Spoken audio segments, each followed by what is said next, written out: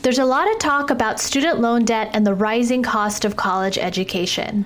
And as planners, we may have clients who want to help their children or grandchildren with this rising cost. Now, one tax-effective solution for our clients is to set up what's called a 529 plan for their children and grandchildren. Our guest today, David O, presented on this topic for a CLA Trust and Estate Section webinar earlier this year. He is Trust Counsel at Fiduciary Trust based in the Northern California office and is a subject matter expert on this topic. I'm your host, Anna Solomon. I'm on the Executive Committee of the Trust and Estate Section of the California Lawyers Association, and this is Trust Me. Welcome to Trust Me, the official podcast of the Trust and Estate Section of the California Lawyers Association. The Trust and Estate Section seeks to further the knowledge of practitioners through updates and a wide range of educational opportunities. In addition, the section monitors and participates in the formation of laws and regulations that impact the trust and estates field and represents section members in the governance of the California Lawyers Association. For further information about the Trust and Estate Section, please go to calawyers.org, click on Sections, Trusts and Estates to learn about upcoming educational opportunities and the benefits of section membership. And now, to your host of today's podcast. So let's start with a very basic question. What is a 529 plan? You know, Anna, I consider the 529 plan as the unicorn of educational savings. Unicorn of educational savings. That is a very bold statement, David. Why do you think that? Well, it's no secret that the cost of education is on the rise. And so 529 plans are special because they provide a tax-efficient vehicle to save for a student's education. And from a planning perspective, they allow an account owner to maintain control over the assets without having it includable in their estate, which is pretty neat. So that seems like there's a lot of benefits to unpack there. But first, let's focus on what this plan can be used for. So it can cover more than tuition, right? You're right. You know, it can cover more than tuition. A big expense is room and board. And so it can cover that. Other things that are includable are books and supplies. And over time, the code has changed to allow for things like internet, laptops, and software. And how about student loans? Can the funds be used to pay off student loans? Yeah, you know, you can now apply up to $10,000 from a 529 plan towards a student's qualified loans. And what's even better is you can now apply that towards a beneficiary sibling as well, too. Wow, that's great. And then also when people hear 529 plan and educational expenses, they automatically assume college expenses. How about, elementary school or secondary schools? Can a 529 plan be used for those expenses? Yeah, a relatively recent change that came about in 2017 was that now you can use proceeds from the 529 plan towards elementary and secondary schools, which wasn't the case before. So now up to $10,000 per year can go towards those costs. Just keep in mind, though, that the earlier you take money out of a 529 plan, the more likely it is that it could be stunting the tax-free growth within the account. Yeah, that's a very good point. The idea is a lot of people put money in a 529 plan when the children or grandchildren are young, and it sort of sits there and the assets grow over time. And by the time they're in college, this one small pot is now this pretty big pot. Is that right? I agree. Okay, so now let's talk about the setup and the administration of a 529 plan. So how would you go about setting up a 529 plan for someone? And can you talk a little bit about how the investing piece works? Sure. It's pretty straightforward in opening up a 529 plan. So that's great. It's as simple as walking into a financial institution, visiting your financial advisor or broker, and setting one up on the spot in person. So that's one option. Another option is you can do it online. And that's pretty easy as well. You can search for them through the financial institutions that you may work with, or you can visit state-sponsored sites as well. Now, when you open it, it's very important to note that it has to be opened with cash. Right? Cash is only form that it'll take. And the account owner who's opening it also gets to set an investment strategy. So the account owner isn't going to stock pick over time. Rather, you'll probably select an overall philosophy or strategy, and the portfolio will be composed of things like mutual funds or target date funds that will match that philosophy. I think you brought on a really good point. So the funding for the account has to be with cash, right? That's right. You can't just bring over a portfolio from somewhere else. It has to be in the form of cash. And then how about any limits? So what is the maximum a person can contribute to a 529 plan per beneficiary? Yeah, the maximum threshold that you're going to hit will really depend on the plan and depends on the state in which you have that plan with. So you'll have to take a look at the plan details and make sure that you know those amounts. And how about in our state, California? What's California's threshold? Yeah, the good news is that California is on the higher side, right? And so for 529 plans, the threshold here is $529,000 of contribution. That's the limit here. So it's easy to remember, right? 529 plans, $529,000. If you look at other states, however, like let's take, for example, somewhere like Georgia. Georgia's threshold limit is $235,000 of contribution limits. So keep that in mind. Right, pay attention to that when you're selecting a plan, right? How much you can contribute may factor into the plan you ultimately select. So pay attention to those details. Oh, that's good. $529,000 for the 529 plan here in California. I never noticed that. So now that we've created this plan, let's talk about administration. So how does a beneficiary receive a distribution? So for example, do the expenses have to be paid directly to a school, or can a beneficiary pay those first and then get reimbursed for those expenses? That's a good question. And now we're getting to the fun part, right? Like, how do we spend the money? How do we get the money out? And so one option is definitely the one you described, which is having the account owner make a payment directly to the educational institution. And so that's as straightforward as sending a wire over to the school to pay for things like tuition and room and board. But, there are situations where the student might need funds for things other than costs incurred from the school. And so in those cases, the student can go out and purchase things that they need. Maybe it's a laptop or books, supplies, things like that. And they can provide substantiation in the form of receipts to the account owner, and the account owner can reimburse the student for costs incurred.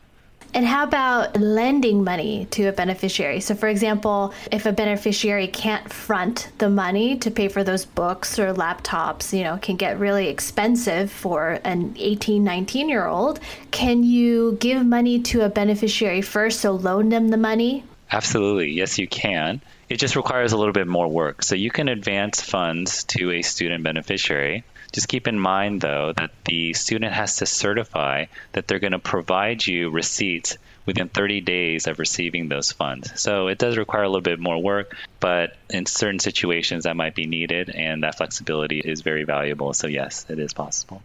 That's great. That's great. And how about in situations where something was paid out that should not have been paid out? So, for example, a beneficiary asked for a car, and for some reason that was paid out of the 529 plan. What happens in that situation? Distributions for non-educational purposes are something we consider as what we call non-qualified distributions. And the outcome of making such a distribution is that you have to pay the tax on that specific distribution plus a 10% penalty on top of that. So it's sort of like taking a premature distribution from like an IRA, like a tax deferred retirement account, right? Yes, that's a good way to put it. Okay, so now we have this beneficiary, and we paid the expenses for this beneficiary throughout college, right? And this beneficiary decided that they don't want to go to grad school, no more schooling for them, right? And let's say this 529 plan still has a little bit of money in it. What happens to the rest of the money in the account if there's no more educational expenses? If you have money left over in a 529 account, there are a couple of options. From a tax standpoint, what would probably make the most sense is if you took the remaining funds in the plan and then have the account owner change the beneficiary to a member of the family of the original beneficiary. And that way you could preserve a lot of the income tax benefits that 529 plans provide. If you don't want to do that, or maybe the amount in the 529 plan is pretty nominal, the other option is the account owner can withdraw the proceeds and then pay the income tax and the penalty. And maybe it's just worth it to close down the account. And so the account owner has that option too. If it's small enough, right? And, that's interesting about changing the beneficiary to a family member. I didn't know that you can do that. So thank you for pointing that out. Speaking of taxes, can you walk us through how the 529 plans are treated for tax purposes? So let's start with income tax. Now, what are the income tax benefits for the contributions? Yeah, let's start with contributions. Unfortunately, there is no federal income tax benefit for making a contribution to a 529 plan. However, depending on the state, you may or may not receive a benefit. I would say about 30 states in the country offer a benefit in the form of a tax deduction or a tax credit for contributing to a 529 plan. Now, some of these states might require an income tax threshold, right, depending on the tax bracket you're in. Also, a lot of these benefits come with contributing to an in-state 529 plan. So the requirements is that you have to be an in-state resident contributing to an in-state 529 plan in order to receive this tax benefit. And how about being a Californian? If I'm a California resident and I have a in-state California plan, do I receive any of those benefits? Unfortunately not. I know that we here in California have probably the highest state income tax or one of the highest state income tax, but unfortunately contributing to a 529 plan does not give us any relief. Well, that's our tax of being a Californian, I guess. Earlier, we also talked about keeping funds in the account so that the account can grow. How are the earnings in the account taxed?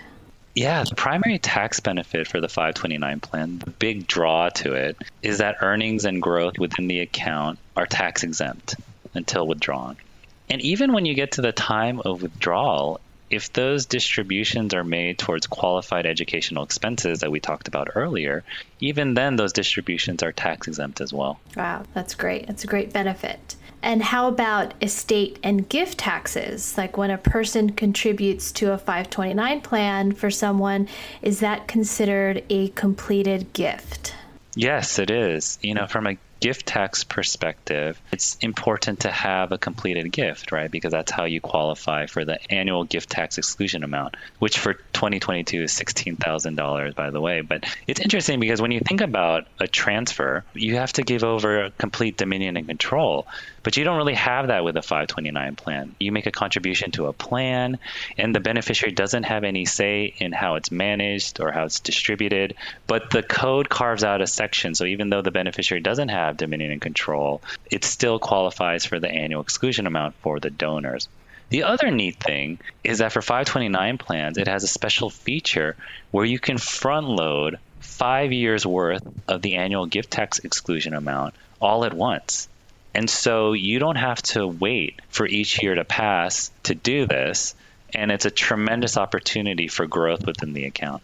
So for front loading, let's do the math here. So you mean we can gift 5 times the annual exclusion today. So the annual exclusion today is $16,000 per person, right? So 5 times 16,000, that's $80,000.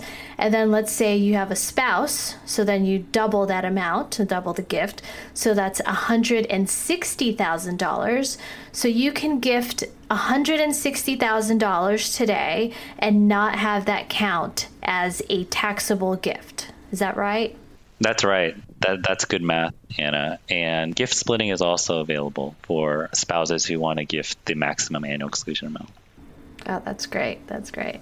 And how about estate taxes and also generations giving taxes? What should we think about there? So all the wealth transfer taxes are in play. For estate tax purposes, the assets in the 529 plan are includable in the beneficiary's estate. So it counts towards their tax liability if they have one.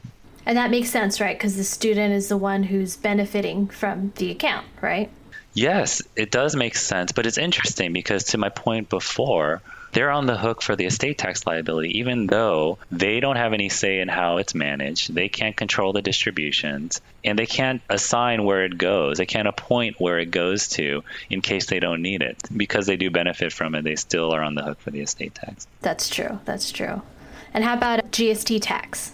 Yeah, planners should keep in mind that GST tax is a consideration. If a donor is making a contribution to a beneficiary who is 2 generations or lower, GST tax is in play. The good thing about this, the silver lining, is that if a contribution qualifies for an annual gift tax exclusion amount, right, the $16,000, it also automatically enjoys the annual exclusion amount for the GST tax as well. So they go hand in hand, which isn't always the case for gifting in general. Yes, that's true. So sometimes the annual GST tax exclusion does not apply for all gifts, right? That's right. Gift. That's right. Okay, so let's switch gears again. Thank you, David, for discussing all the tax considerations dealing with 529 plans. And let's switch gears to talking about other options. So 529 plans are a good option for clients, but let's discuss alternatives. So a common alternative is an UTMA account, and UTMA stands for Uniform Transfers to Minors Act account. Sometimes here in California, we call it a CUTMA account, the C standing for California. Now, can you explain the main differences between an UTMA account and a 529 plan? Yes, sure. So UTMA accounts are a savings vehicle for minors. You have a beneficiary who's too young, and you can use the UTMA account to store funds for that minor until they reach a certain age, whether it's 18 or 21 or 25. But it doesn't necessarily have to be for educational purposes. From a tax standpoint, and I think this is where the 529 distinguishes itself. Earlier in the podcast, I had mentioned that 529 plans are the unicorn of educational savings, and I think it becomes more apparent as we compare it to other vehicles. But from a tax standpoint, UTMA accounts also enjoy the annual gift tax exclusion amount that you can get with 529 plans. And so in that way, they're similar. However, you lose the income tax benefit of tax deferral that the 529 has. So that's from a tax standpoint. From a non-tax perspective, UTMA accounts have to be distributed at a certain age. And also they could be used for education or not, right? But for 529 plan, from a tax perspective, it's solely used for qualified educational expenses. And also they can keep going. They don't have to be distributed at a certain age, and the account owner can change the beneficiary as well. Yes, and I think that's a good benefit, and a lot of our clients like choosing the 529 plan over the UTMA accounts because, one, they want to limit those expenses to educational expenses, and two, they don't want those assets to go outright to the beneficiary at age 18 or 21 or whatever the limit is per state. So that's a good point. And, before when we were talking about 529 plans, we were talking about front loading, right? The $160,000 per year. In other words, can I gift 5 times the annual exclusion to an UTMA account today, just like I can to a 529 plan? Can I front load those gifts today? Unfortunately not. That's what makes a 529 so special, this front-loading feature, which you do not get with a UTMA account.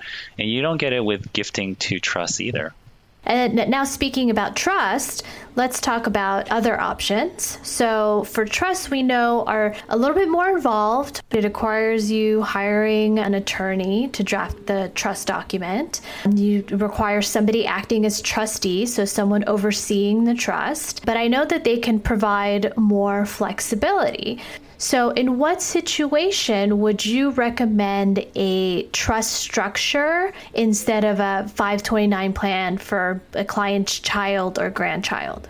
That's a good question, Anna. Trusts are flexible, and I would say that they're advisable if you have clients or donors who appreciate more flexibility in how you spend the money for the beneficiary and how you invest. because if you make gifts through a trust, you're not bound by the 529 rules. And so you have the option to invest it yourself if you're self-directed. And you can also spend it for non-educational expenses. So if you're in that situation, you might be thinking about gifting to an irrevocable trust instead of a 529 plan. But the two tools aren't necessarily mutually exclusive. What do you mean by that? You can have a trust as an account owner of a 529 plan. And then you can take some of the trust assets to fund the 529 plan with some of the cash. And then maybe you can enjoy the best of both worlds. Oh, that's interesting. That's very interesting. Yeah, trusts give more control in the sense that the donor has more of a say if they're the settlor as well. The trust can also provide asset protection, and there are more terms that probably plan better for incapacity. And then if you couple that with the benefits of a 529 plan, which we just talked about, right? Income tax deferral and annual gift tax exclusion front loading, couple those together and you have a very compelling planning tool. Yeah, that's definitely an interesting structure. And, now that as I'm thinking of it, the trust is almost like the middle. If you think of a 529 plan as being too strict, right? It's only for educational expenses. And the UTMA account on the other end, it goes outright to the beneficiary at a certain age. And a trust, you can add a little bit more flexibility, right, on how to distribute. So it's sort of in the middle of the two. Is that right? That's a good way to put it. And, we always have those clients who don't want to trust because it can be a little too complicated for them and they just want things to be simple, right? They don't want to set anything up. Even a 529 plan or an UTMA is too much, right? So what advice or what solution would you give to those clients who don't want to set anything up? For those clients who appreciate simplicity and they don't want to set anything up, they could consider making payments directly to an educational institution. And the reason why they want to consider this is because payments to an educational institution directly enjoy an unlimited gift tax exclusion amount, which is fantastic. And so that's something to consider. You do lose the income tax deferral benefit of a 529 plan. So if you're going to do this early on and you've earmarked funds within your estate to make gifts for someone's education, you still might want to think about a 529 plan because it'll grow tax-free. And so if you have younger beneficiaries, it might make more sense to do a 529 plan. If you have beneficiaries closer in age going to school, then gifting to the school directly might make sense as well. To hammer on the point, you have to pay directly to the institution, right? So you can't pay for like a beneficiary's laptop, right? It has to be the tuition for this actual school, and that gets the unlimited. That's exactly right. And then when you also say unlimited, that is beyond the $16,000 annual exclusion, right? So a client can pay, let's say, $60,000 directly to a college for tuition, and that won't count as their annual exclusion or their gift and estate tax against their gift and estate tax exemption, right? That's right. So conceivably, a donor could do both. They could do a 529 plan, and once the front loading is exhausted, they could also pay for the beneficiary's tuition as well if they wanted to go beyond what they can do in the 529 plan for that year. That makes sense with how expensive schooling and colleging can cost today. So any other strategies that you want to discuss, David? Yeah, maybe we can spend a little bit of time on potential abuse, some strategies that are maybe viewed unkindly by the IRS. For example, one of the things that clients may think about doing is perhaps setting up a 529 plan for themselves and using it as a retirement tool because it has a lot of the components and the features that are similar to an IRA. And so they can set one up for themselves and allow their assets to grow within that account tax-free and take it out at a later time once the growth has appreciated greatly.